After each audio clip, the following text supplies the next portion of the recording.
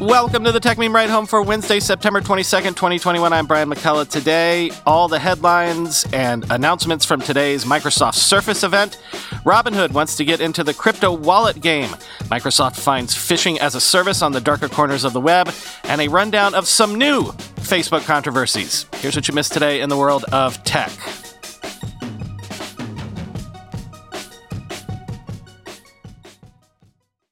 The Microsoft Surface event was this morning, and there were a whole slew of devices announced.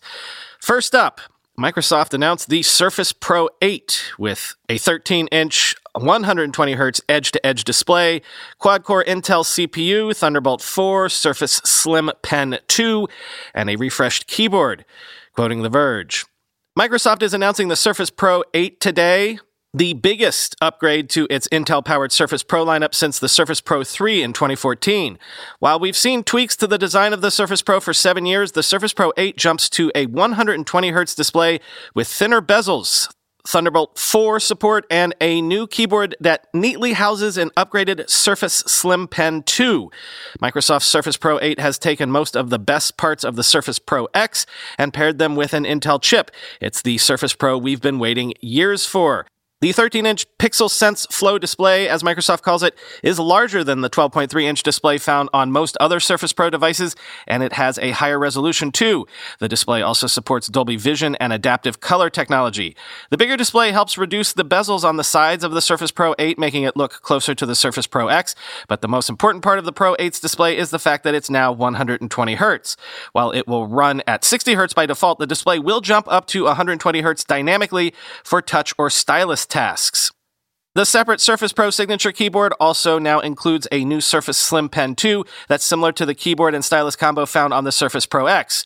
The stylus charges in the keyboard base and includes a built-in haptic motor that attempts to replicate the feeling of writing on paper. This new stylus also has reduced latency and better precision thanks to a redesigned tip.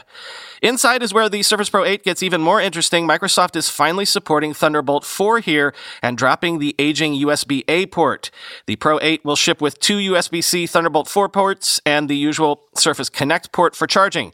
That means you can connect the Surface Pro 8 to multiple 4K displays, use high-speed external storage, or even connect up to an external GPU to turn this tablet into a gaming PC.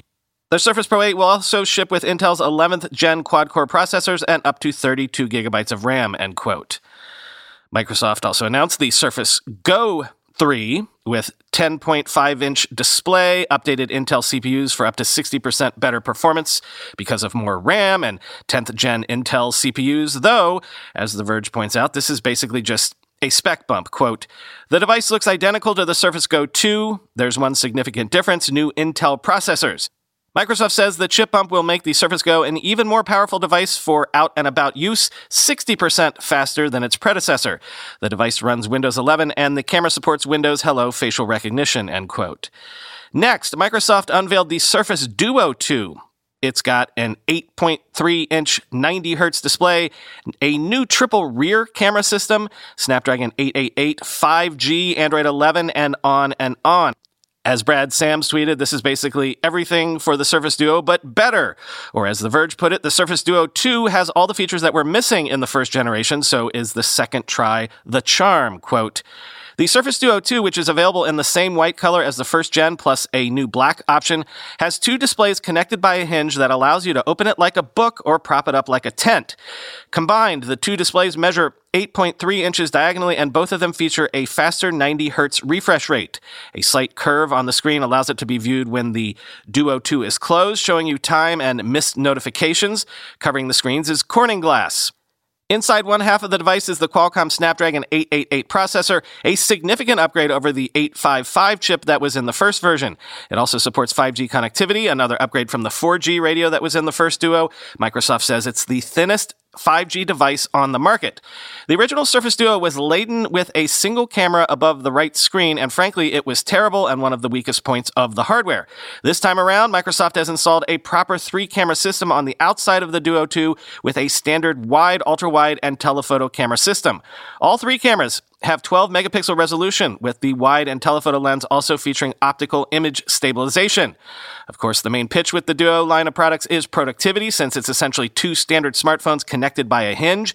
That's not changing this year, and Microsoft says it has come up with more optimizations for sharing information between the two screens and spreading a single app across them. The company says 150 games, including Asphalt Legends 9, Modern Combat 5, and Dungeon Hunter 5, are optimized for using one screen as a controller while viewing the game itself on the other screen, end quote.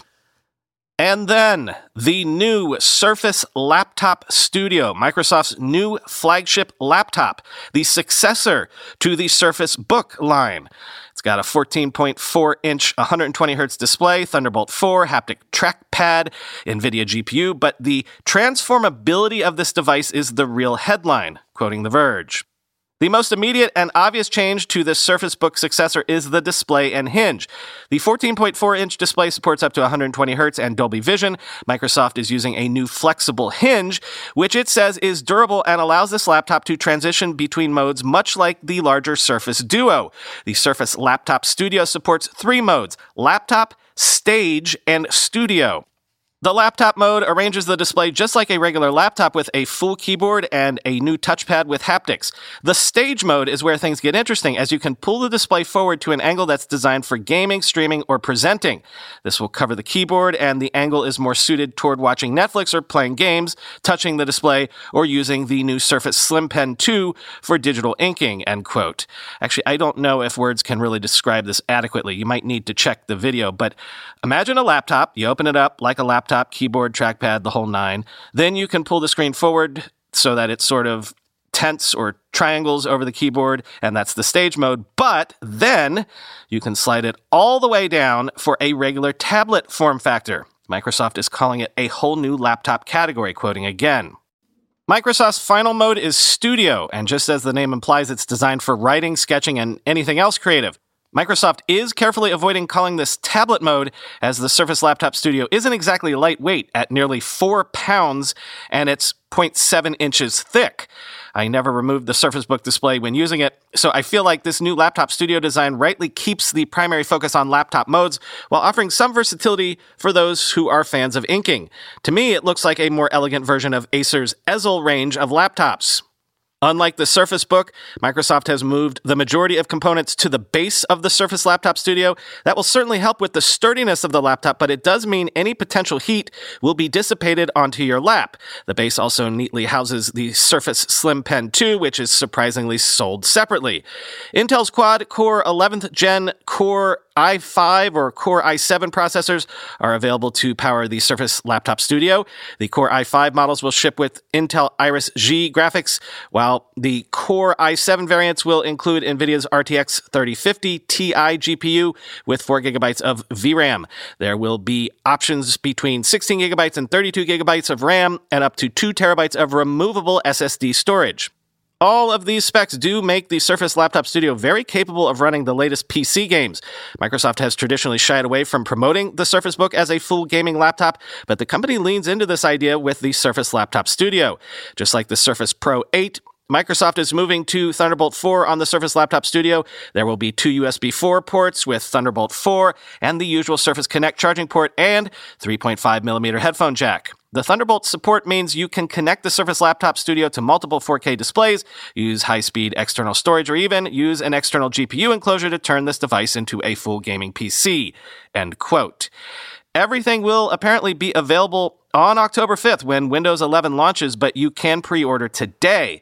Weirdly, in the entire event, Microsoft didn't mention prices a single time for even a single device, but I did see right before coming into the booth here that the Surface Laptop Studio starts at $1,599.99, and I would have to imagine that if the pre-order websites are going live right now as we speak, you'll be able to see all the other pricing by the time you hear these words.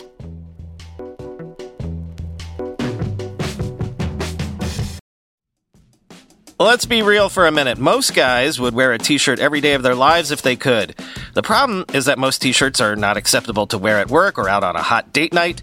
But today's sponsor, Cuts, has finally changed that. Cuts t-shirts are such high-quality, wrinkle-free, and so buttery soft that you can look like you're dressing up even when you're dressing down. Yeah, you heard that. Wrinkle-free. You never have to substitute comfort for fashion ever again. If you see me in a t-shirt, it's likely one from Cuts. I'm also a huge fan of their AO 5-pocket pants. The right sort of step up from jeans without going all the way into dress pants, like literally my ideal Venn diagram of professional-looking but comfortable feeling.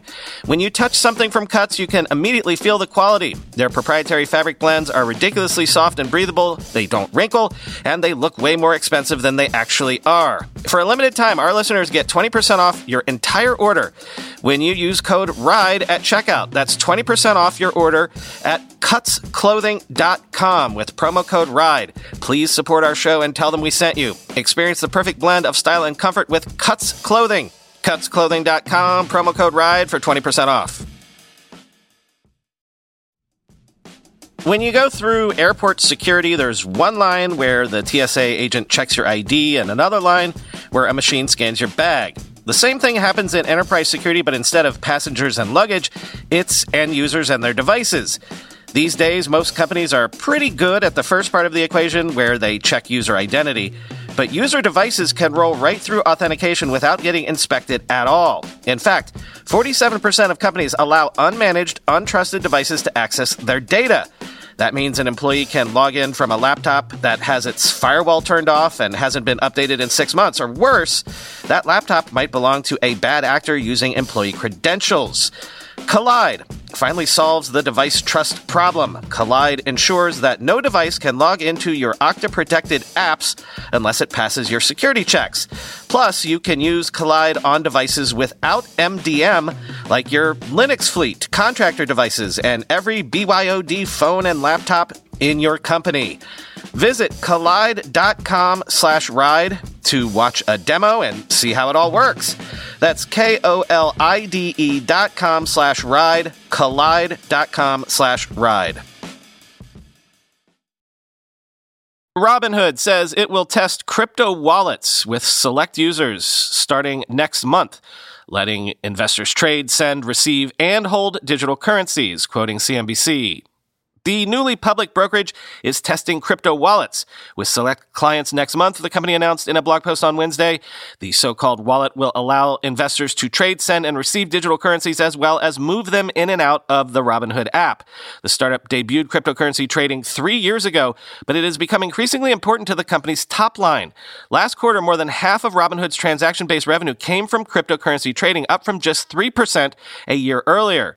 The new wallets will let clients consolidate their digital coins into one account. Clients can then trade, send, and receive cryptocurrencies to and from other wallet addresses. Rivals Coinbase and Gemini already offer this feature. Bloomberg News first reported Robinhood's plans to roll out this feature in a beta version of the trading app. Robinhood also said a new feature that allows the setup of recurring crypto investments is live on the app on Wednesday. Clients can schedule a crypto purchase commission-free for as low as $1, end quote.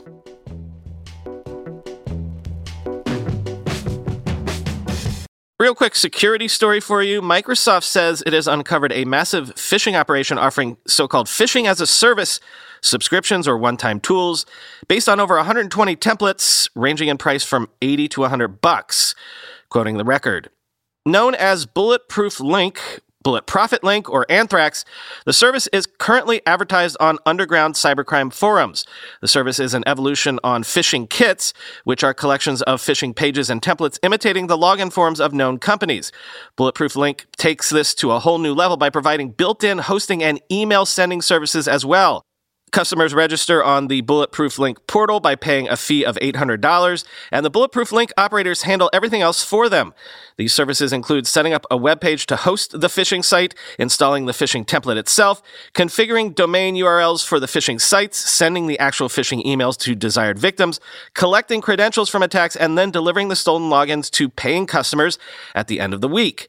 If criminal groups want to vary their phishing templates, the Bulletproof Link gang also runs a separate store where threat actors can buy new templates to use in their attacks with prices ranging from $80 to $100 per each new template.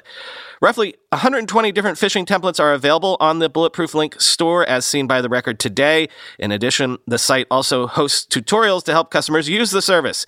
Microsoft described the entire operation as technically advanced, with the group often using hacked sites to host its phishing pages, end quote.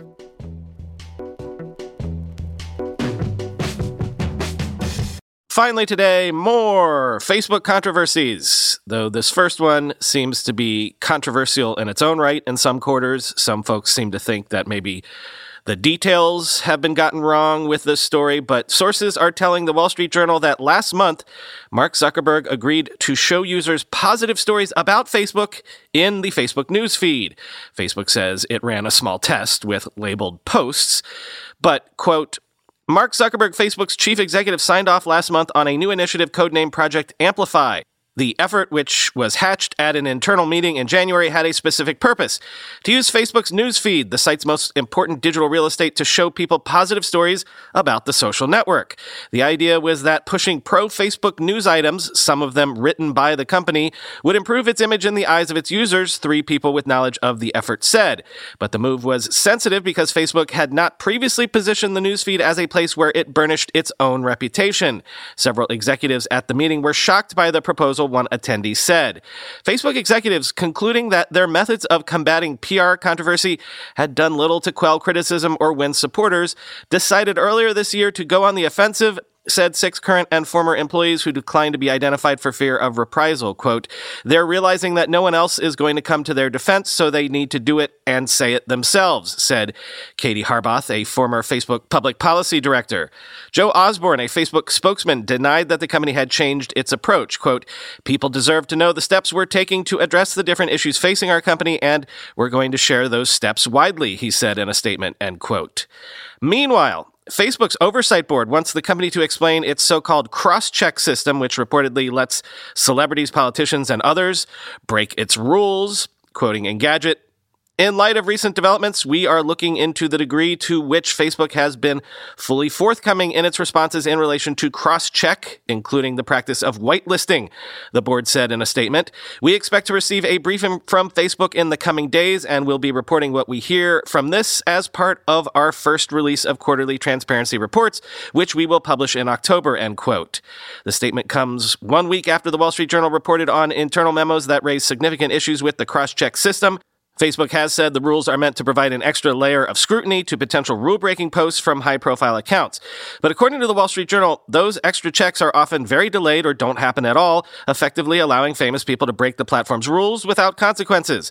The report also stated that Facebook had, quote, misled the oversight board when it said it was not feasible to share more information about cross-check and that the system only impacted a small number of accounts. It's not clear how much more information Facebook plans to share with the oversight board. The company declined to comment on the board's statement, but the oversight board says it will publish its first transparency report next month, which will provide an update on cross-check, as well as its assessment of how Facebook is following its recommendations, end quote. So get your popcorn ready for that, I guess. And finally, one more thing. Facebook shareholders are alleging that Facebook conditioned its $5 billion Cambridge Analytica settlement with the FTC on the condition that the FTC drop plans to sue and depose Mark Zuckerberg himself, quoting Politico. In suits made public Tuesday, 2 groups of shareholders claimed that members of Facebook's board allowed the company to overpay on its fine in order to protect Zuckerberg, the company's founder and largest shareholder. The complaints, which cite internal discussions among Facebook's board members, were filed in Delaware Court of Chancery last month. Quote, Zuckerberg, Sandberg, and other Facebook directors agreed to authorize a multi-billion-dollar settlement with the FTC as an express quid pro quo to protect Zuckerberg from being named in the FTC's complaint, made subject to personal liability, or even required to sit for a deposition, one of the suits alleged. In February 2019, the FTC sent Facebook's lawyers a draft complaint that named both the company and Zuckerberg personally as a defendant, the shareholders said.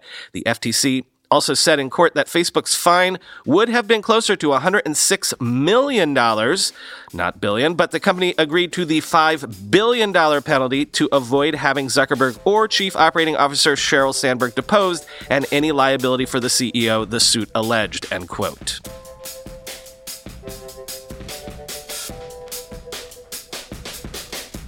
Man, so much news today.